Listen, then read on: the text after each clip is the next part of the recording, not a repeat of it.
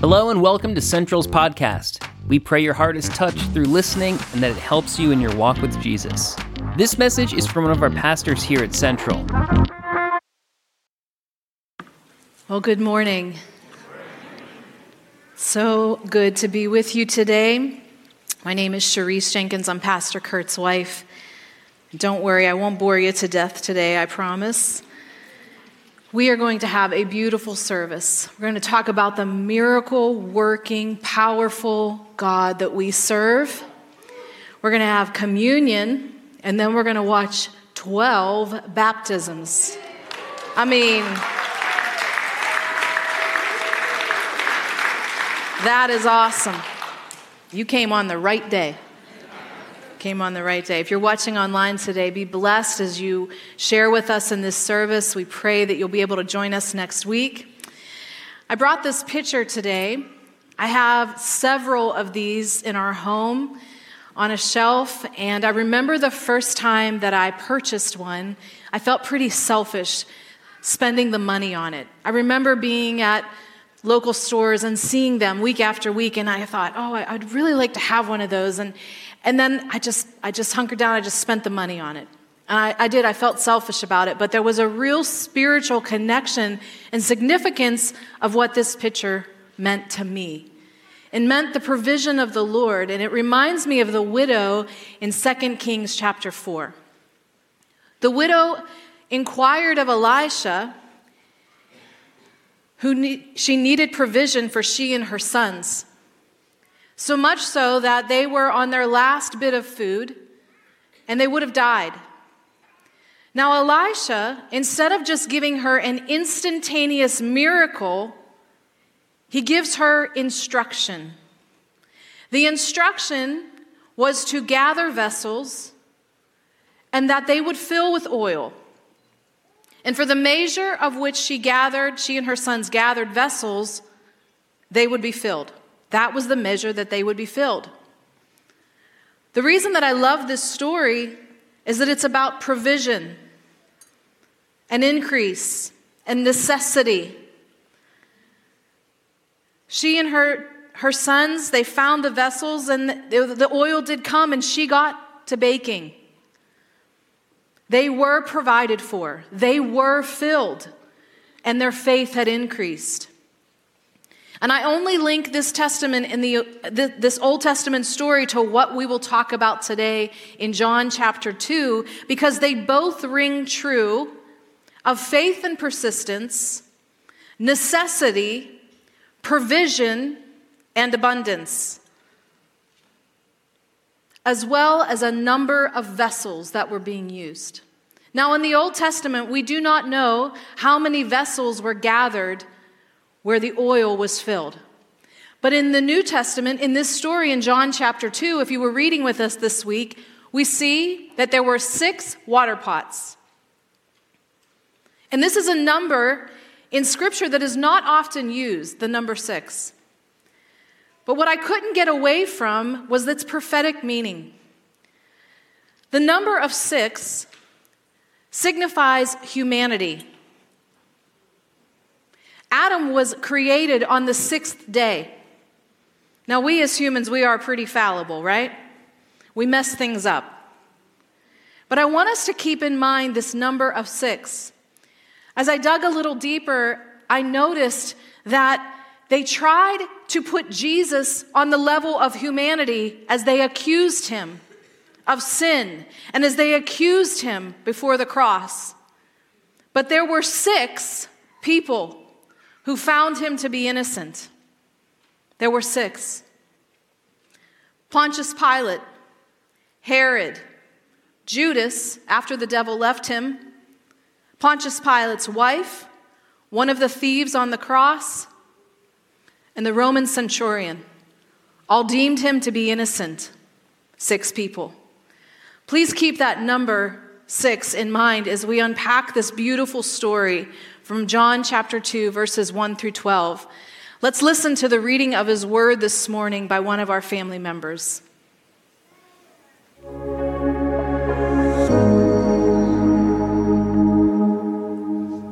Hi, I'm Sydney Shaw, and I'm going to be reading John chapter 2, verses 1 through 12. On the third day, a wedding took place at Cana in Galilee. Jesus' mother was there, and Jesus and his disciples had also been invited to the wedding. When the wine was gone, Jesus' mother said to him, "They have no more wine." "Woman, why do you involve me?" Jesus replied. "My hour has not yet come." His mother said to the servants, "Do whatever he tells you." Nearby stood 6 stone water jars, the kind used by the Jews for ceremonial washing, each holding from 20 to 30 gallons. Jesus said to the servants, "Fill the jars with water," so they filled them to the brim. Then he told them, "Now draw some out and take it to the master of the banquet." They did so, and the master of the banquet tasted the water that had been turned into wine. He did not realize where it had come from, though the servants who had drawn the water knew. Then he called the bridegroom aside and said, "Everyone brings out the choice wine first, and then the cheaper wine after the guests had had too much to drink. But you have saved the best till now." What Jesus did here in Cana of Galilee was the first of the signs through which he revealed his glory, and his disciples believed in him. After this, he went down to Capernaum with his mother and brothers and his disciples. There they stayed for a few days. What an impactful story this is. But as I continue to read in Scripture, oh my goodness, I was just completely wrecked at my desk over the last few weeks preparing, because it wasn't just a miracle for a wedding. There was so much more, and so we're going to get to that. But Jesus was going to a wedding. How many of you like to go to a wedding? Okay, just a lot of women. The guys don't love it as much, but I love to go to a wedding. And when I was a young adult, I worked for a florist, a local florist. She was a master florist, and you take just these beautiful flowers and turn them into gorgeous arrangements and boutonnieres and bouquets for someone's special day. The hours of intention that went into it, and the hours of preparation and setup. Some of the budgets for the weddings were very meager, and they just had enough for one bouquet for the bride, all the way to someone who had budget for $1 million just for flowers. Yeah, no kidding. I mean, that wedding was like, wow, like should have been in a movie. It was amazing. But every wedding was unique, and we would fluff the bride's dress and send her down the aisle and hand her bouquet. Everything was just so fun. I love weddings. And there's something so spiritually significant too, especially when two Christians come together under the covenant of the Lord. Now, every wedding, no matter how perfectly executed it is, there's always a hiccup, right? How many of you had a hiccup at your wedding? Okay, maybe we were the only ones. I don't know. Well, we had a couple hiccups at ours, but that's what makes the story more fun. So I'll tell you a quick story of one of the hiccups at our wedding. So growing up in the church, I knew that a bride was supposed to have no spot, no wrinkle, right? The bride of Christ. No spot, no wrinkle. So I get dressed at home, and we get in an antique car and come to the wedding, and I loved that. That was so fun. It was so blazing hot the day we got married. The day before our wedding was my mother's birthday. The day of our wedding was Kurt's birthday.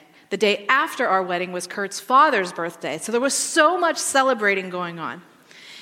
We get to the church, and where our nursery is right now was actually the original sanctuary of the church. And there were 3 little steps joining the 2 buildings. There was an old water fountain, and we had a beautiful time of prayer. My bridesmaids, my family and I, my 2 moms, my mother and Kurt's mom, grandparents, we all had a beautiful time of prayer.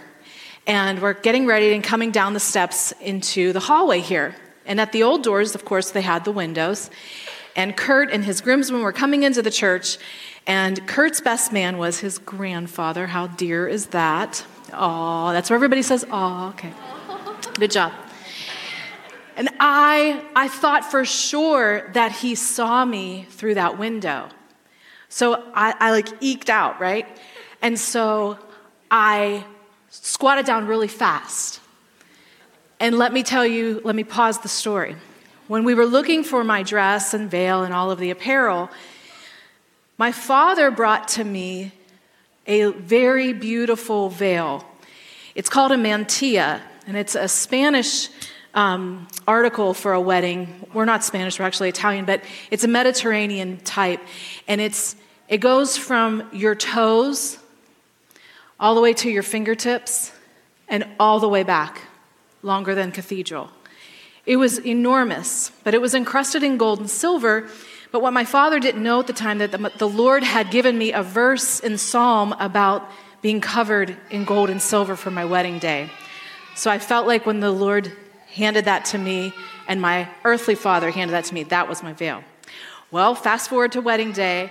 When I squat down, the air went up underneath my veil and my dress and caught on my 3.5-inch heel. And it ripped an 8-inch hole in my veil in the front. I'm seeing some of the young girls going like this. Yes, I was mortified. My dad locked eyes with me and he kept going, "You look beautiful, you look beautiful, you look beautiful, you look beautiful." Once I hit the doors and came down the center aisle, I didn't think twice about it. But a bride without spot or wrinkle, we'll talk about that in a little bit too. But here in Cana, there was a hiccup at the wedding. They ran out of wine. And what we have to know about these weddings in that day is, according to Jewish oral tradition in the Mishnah, that a wedding would take place on a Wednesday if she was a virgin, and on a Thursday if she was a widow. And the bridegroom would come in the middle of the night to come and get her with a torch processional with he and his guys to come and get his bride. That's why in Scripture, when Jesus said to his disciples, "Behold, I come quickly," they could make the connection, oh, we're the bride of Christ. He's coming for us. He will come quickly for us someday. So the bridegroom would come to the bride's house, pick her up, and then they would go to the groom's home where the feast would be held, and it would be held for days, and the groom was responsible for providing the wine. Now, if the wine ran out, the bride's family could actually sue the groom. How about that? Every wedding, no matter how well planned, there's always a hiccup. So there was a need here at this wedding. I love the interaction here between Jesus and his mother, right? Mother and son having this little conversation. Mary says, "Jesus, there's no wine." And Jesus, in so many words, is like, "Yep, okay, Ma. What's this got to do with me? It's not on the schedule. You know what I'm saying, Mom?"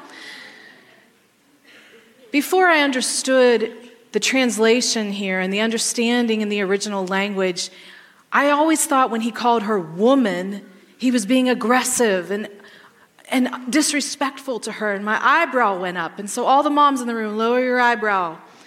But my boys better never call me woman. I have 3 sons. This reference is also when he calls her woman in John 19:26, when he's hanging on the cross and he calls her woman, mother, behold your son.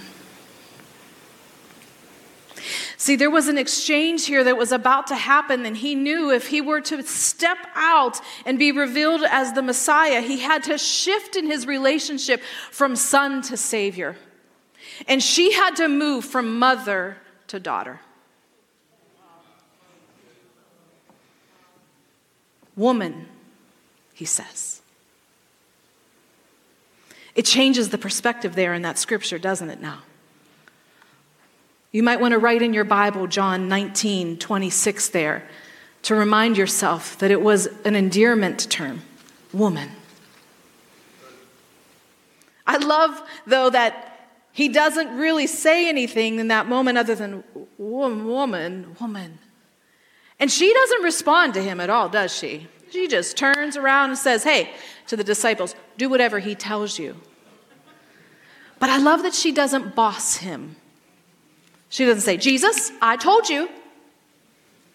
She turns to the disciples. And I just want to speak prophetically here for a moment to our moms in the house. Whether you are a spiritual mom or you have born children physically, Don't ever step ahead of God's timing for your children. Don't shift the relationship before it's time. Listen, we moms who have born children, like I knew their names as I carried them in the womb, as Kurt and I would pray what to name that baby and what things the Lord prophetically told us for each of our 4 children that they would do in the kingdom of God. Because every child has a purpose under the kingdom of heaven. But I can't get ahead of the Lord's timing to tell my kids to do things. Don't you know you're supposed to do this for Jesus? But I also want to say, as we mother and father people in the Spirit, as we mother them in the spirit realm, there will be times when God speaks prophetically through you to someone else that they might need a little pat on the behind to get moving. They might need your words to care for them, to push them along in their sense of ministry, to advance the kingdom of the Lord. So I call out to all the mamas in the room, in the spirit realm. Don't be afraid to open your mouth, but be careful of the timing. I love here in verse 7 that Jesus tells his disciples to fill the water pots.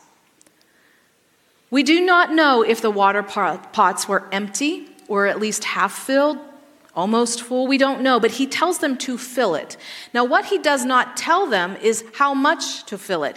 It says here in scriptures that they filled it to the brim. Verse 7, and they filled them up to the brim. He didn't ask them to fill it to the brim, but they did. They didn't question his authority or his directives. They just obeyed. What is your level of obedience today? You know, when we pray those big prayers, Lord, fill me with your fire. Come on, we're Pentecostal. Fill me with your fire. Fill me with your Holy Spirit. Fill me to the overflow. Are you willing to be filled to the brim? So much so, if somebody bumped you, you'd spill out a little bit. Are you willing to be that full for him? How is your level of obedience today? Verse 6 shows us that there were 6 water pots ranging from 20 to 30 gallons each. So let's just say that there are 20 gallons apiece. In total, that's 120 gallons. That's a lot of wine that was about to be produced. This water that was in these pots, or these stone pots, this was supposed to be, Scripture tells us it held water for purification reasons, according to Jewish law. The water could have been used for preparation for the wedding, for cleansing of hands, for even the dishes, or even so much so for the bodies of the bride and the groom getting ready for their day. Regardless, that water was dirty. It was contaminated. It probably didn't smell good. It probably attracted some bugs or had some floating in it. Isn't it like the Lord to take something filthy and make it clean and new and better? The jars represented ritual purification and hence Jewish law. Jesus' blood would one day represent the fullness of purification of the body and the soul in the fulfillment of the law. Remember that there were 6 jars, right? The number of humanity. Remember that Jesus is the bridegroom, and this is a wedding. Jesus is bringing the wine to the wedding. Jesus is the 7th vessel, completing the story. He showed up and brought the new wine. You know, in the book of John, there's a series of sevens. There's themes of sevens. Kurt unpacked the first week that there were 7 I ams. There's 7 significant conversations. There's 7 miracles, there's noted. And it just kept jumping off the page to me. Why 6? Why 6 water pots? Because Jesus is the 7th. He's the completion. He's the perfect one. He's the perfect one.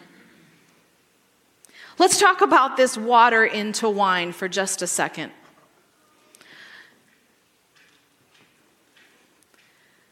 Can you break it down here, just even scientifically for a minute? Water is oxygen and hydrogen. Now listen, I didn't do so well in chemistry in high school. Anybody else there with me? I'm like, what are you talking about right now? But Jesus showed his divine authority over creation, disassembling the atoms of water and reassembling them into carbon and nitrogen and sugars and yeast. When he took that water and created wine, it completely changed the format. We have no idea if it was red wine or white wine, if it was sweet or sour. I don't know a thing about wine, but listen, what I do know is that God, in his infinite power, gave Jesus the authority to create the first miracle, not for just consumption, but there was so much more. There was so much more. Now I got to tell you something funny. We're at the house, and I could not get this to work. And I was frustrated. We had a bunch of teenagers over, and I was trying to work with it, get the coloring right, and that's not quite right either.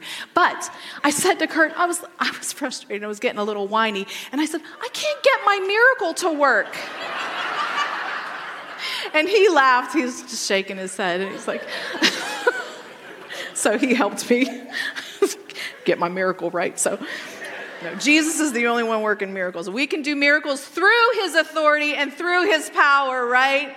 As believers. But the science behind it, man, that just wrecked me. The science. He disassembled what he created and recreated something new wine. Listen, the miracle wasn't just a liquid exchange. There was more. The first miracle was a foreshadow. The first miracle was a foreshadow of things to come. Now listen, if we think out of those 6 water pots, there were about 120 gallons of wine, that's an expensive amount of goods, right? But I'm sorry, I thought the king came to the wedding, and the king can surely afford it. The king can afford all the good wine. He began with a meager scene. This was just a hometown wedding, and he brought the very best. That sounds like his birth. He was born in a barn or a cave, and brilliance showed up on the night that he was born. That's how our Jesus works. Let's talk about Pentecost for a minute. This first miracle was just not so they could drink at a wedding. This was a foreshadowing of Pentecost. If you flip over to Acts 1:15 in your Bible, it says that there were about 120 people gathered there. It does not say 120, period. It says about 120. If we know that there's about 120 gallons of wine, that's almost like a gallon per person of a pouring out of his Spirit upon his people that day. There were tongues and fire and a pouring out of new wine that day.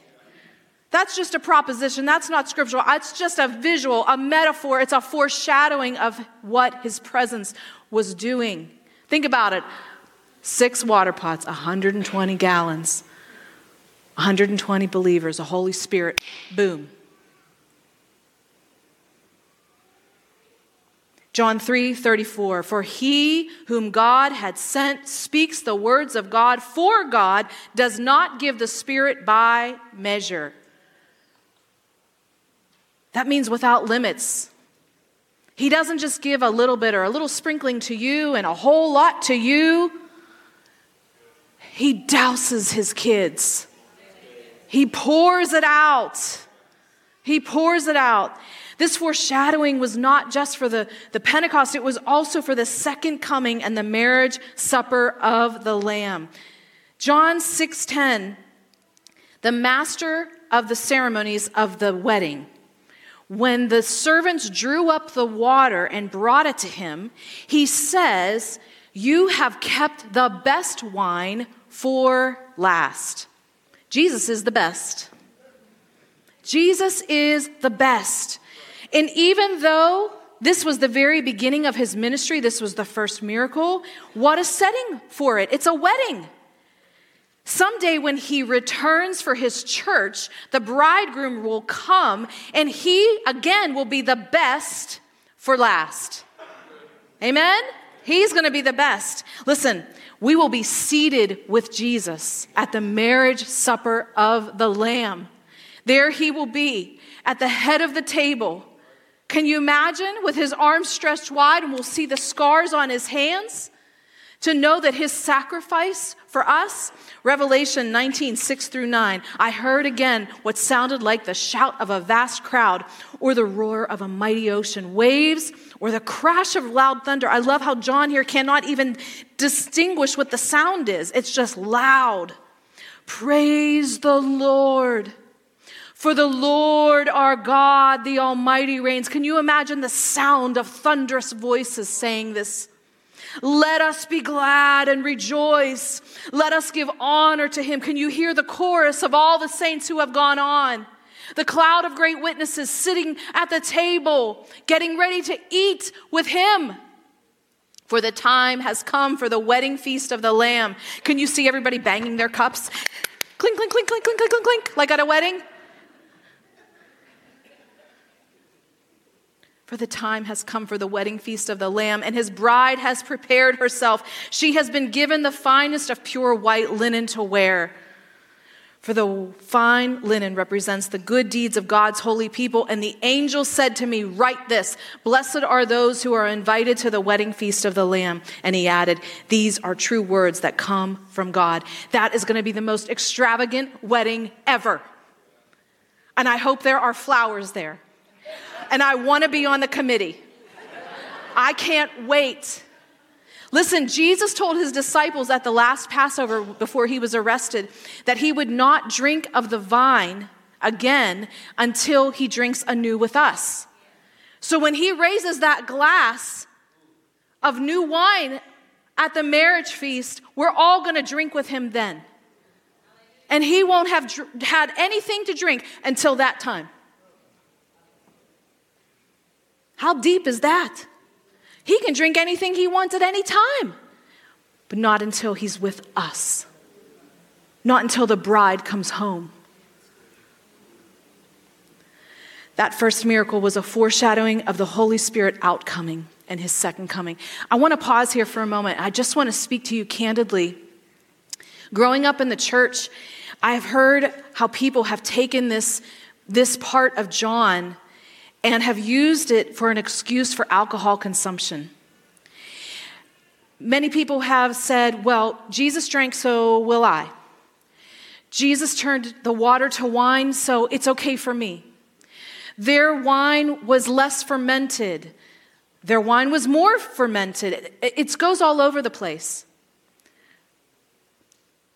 In biblical times, it was the water was unpurified, so that's why they drank it. I've heard every part of the fabric of the conversation. In Luke 7, Jesus comes against the Pharisees who poked their fun at John the Baptist, who did not drink wine or eat bread. He didn't even eat carbs. And they made fun of Jesus, who did both. I just want you to know from this pulpit, those of us who are ministers of the Assemblies of God, we sign a document that we will not consume alcohol so we are not tainted by it, to deliver a clear word of God.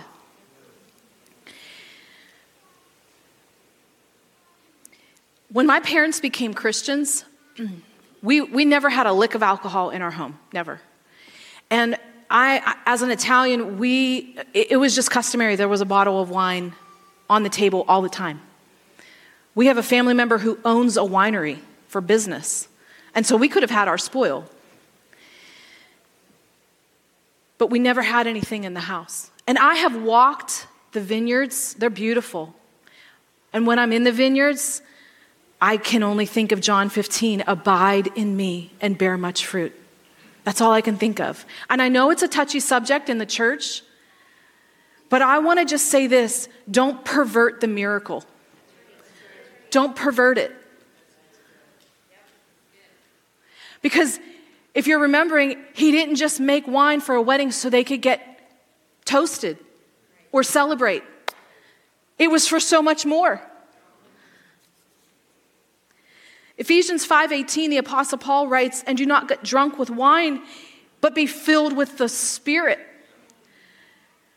Proverbs 20, verse 1, "Wine is a mocker, and a strong drink is a brawler. Whoever goes astray by them is not wise."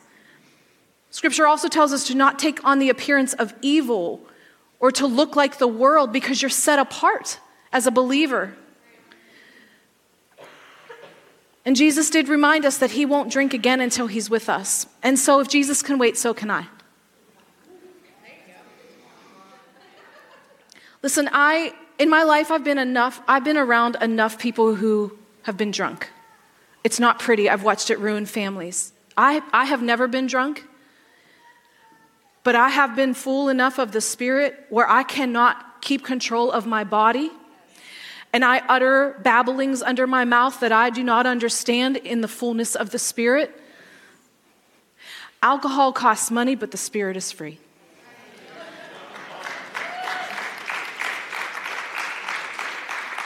But Jesus paid a really hearty price for it.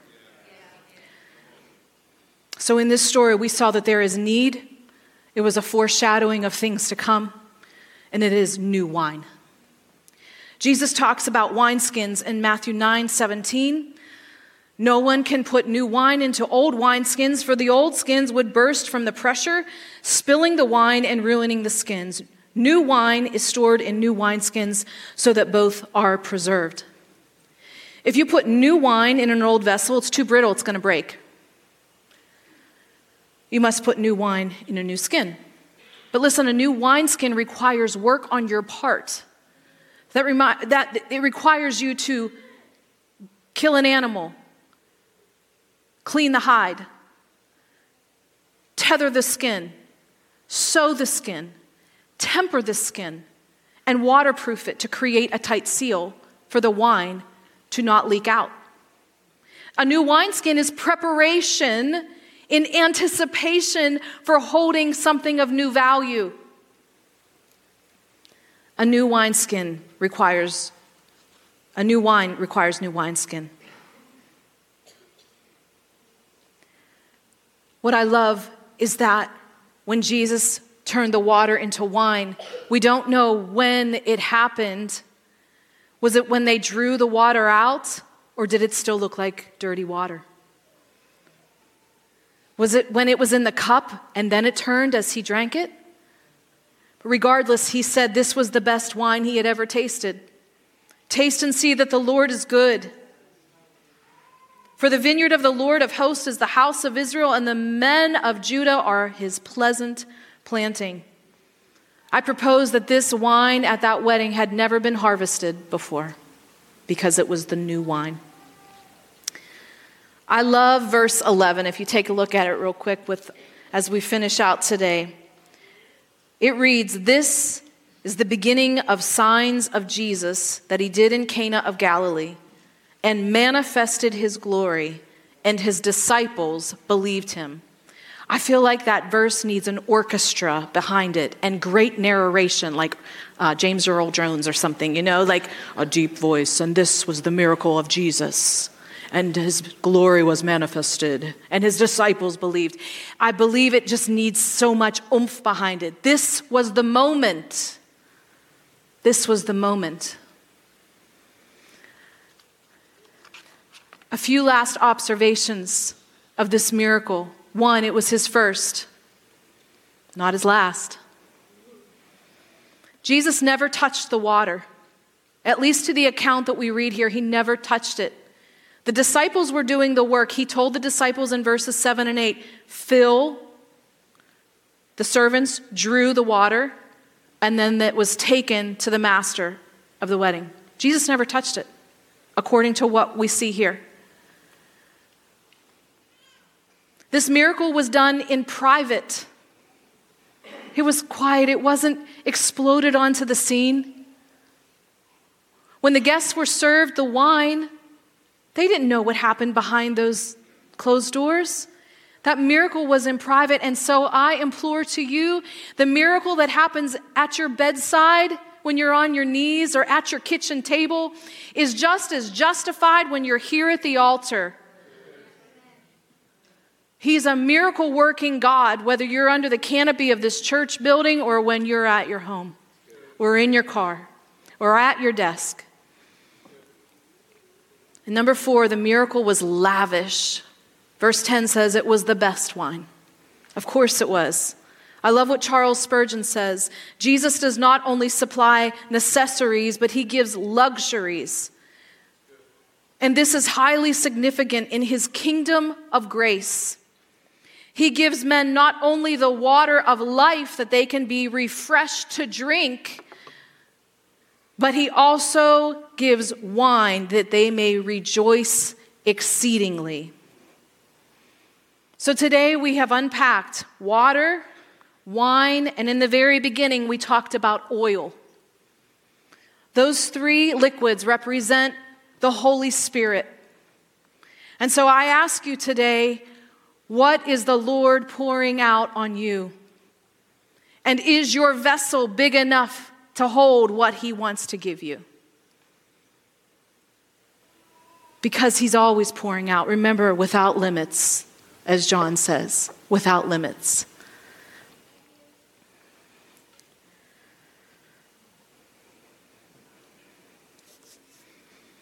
We're going to move into communion, and it's just going to be a quiet moment here. So if you would grab your communion cup, and if you need communion, our ushers will come around. Just slip up your hand. They'll make sure that you get that.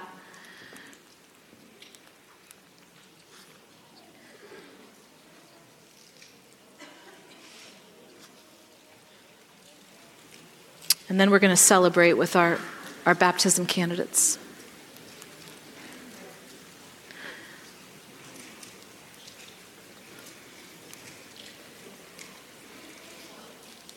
You can peel off that very top layer to reveal the wafer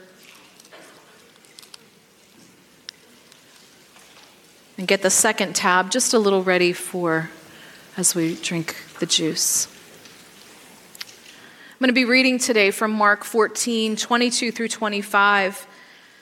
But first, we want to examine our hearts before we come to the Lord's table today to remember his death and resurrection. So let us bow our heads together. Will you just in the quiet of these moments examine your heart before the Lord as you thank him for what he did for you? Thank you, Lord.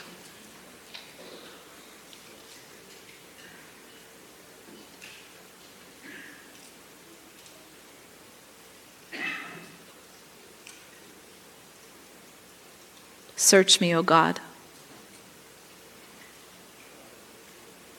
See if there be any wicked way in me.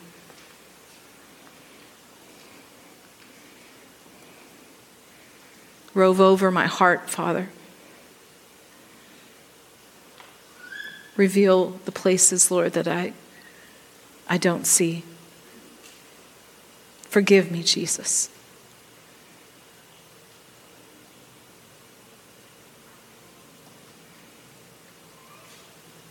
Father, we thank you for your great sacrifice as we reflect on these scriptures today and remember your body that was broken for us and the power of your resurrection and the miracle that was. We stand in your miraculous power today. We are in awe of you. Our minds cannot wrap around how great you are. How big your love is, how strong you are. And so we thank you. Mark 14, 22 through 25. As they were eating, Jesus took the bread, blessed and broke it, gave it to them and said, "Take, Eat, this is my body. Let's remember how his body was bruised for our sins and wounded for our wrongs. Let's take that wafer today. Thank you, Jesus.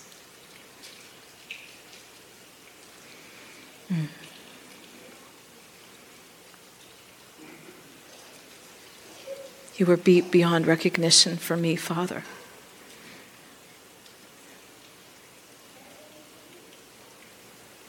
By your stripes I am healed.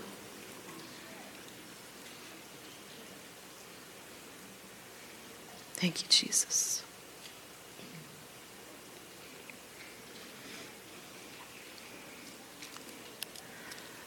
As we prepare to take the cup, I would ask if there's someone in the room or any of you, you just need a miracle today. Will you stand to your feet? We've talked about his first miracle. It wasn't his last, and it foreshadowed his power to come. So as we stand holding the cup representing his blood, the power of Jesus, will you stand to your feet if you need a miracle today? You need a miracle. Miracle working God. Hallelujah, miracle working God. And right here in this moment, Jesus, we know you can work with the faith. Just like the woman who went and sent her sons to gather the vessels for the oil. And with dirty water, you turned it into wine, new wine. Then he took the cup, and when he had given thanks, he gave it to them, and they all drank from it. And he said to them, "This is my body of the new covenant, which is shed for you and for many. Assuredly, I say to you, I will no longer drink of the fruit of the vine until that day when I drink it new in the kingdom of God." Let's take this cup today and recall that shed blood of Jesus. But he will celebrate with us one day soon. Amen. Stand in your miracle today. Let's take the cup.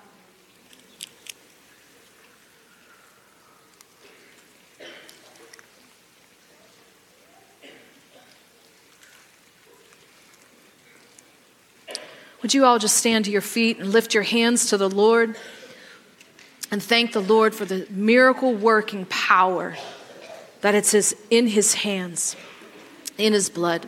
Thank you, Jesus. Oh, Lord, we bless you for your power. We thank you, God. Just say it out. Just speak it out of your mouth. Just declare unto the King of Kings. He knows he's strong, but he wants to know that you know it. Just say it unto him.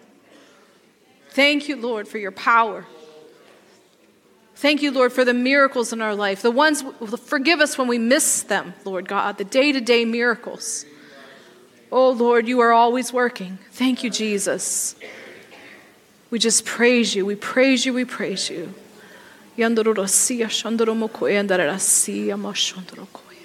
Thank you, Jesus.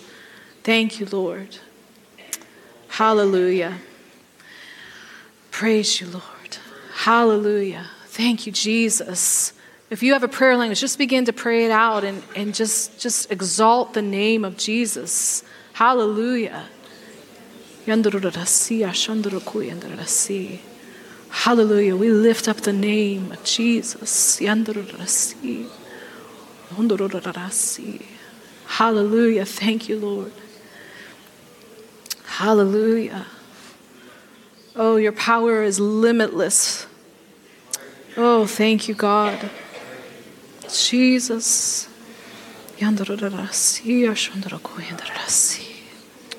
Hallelujah. Miracle working Savior, thank you. Oh, hallelujah. Praise your name. Praise your name. Hallelujah. Hallelujah. I just pray in the gentleness of his presence that the Lord will meet you today, just all afternoon, that we'll hear testimonies of miracles this week. Don't miss a miracle. Don't miss a miracle. He's always working. He's always working. Don't miss a miracle. Hallelujah. Thanks for listening. Be sure to subscribe and go visit centralconnect.org for more information and media.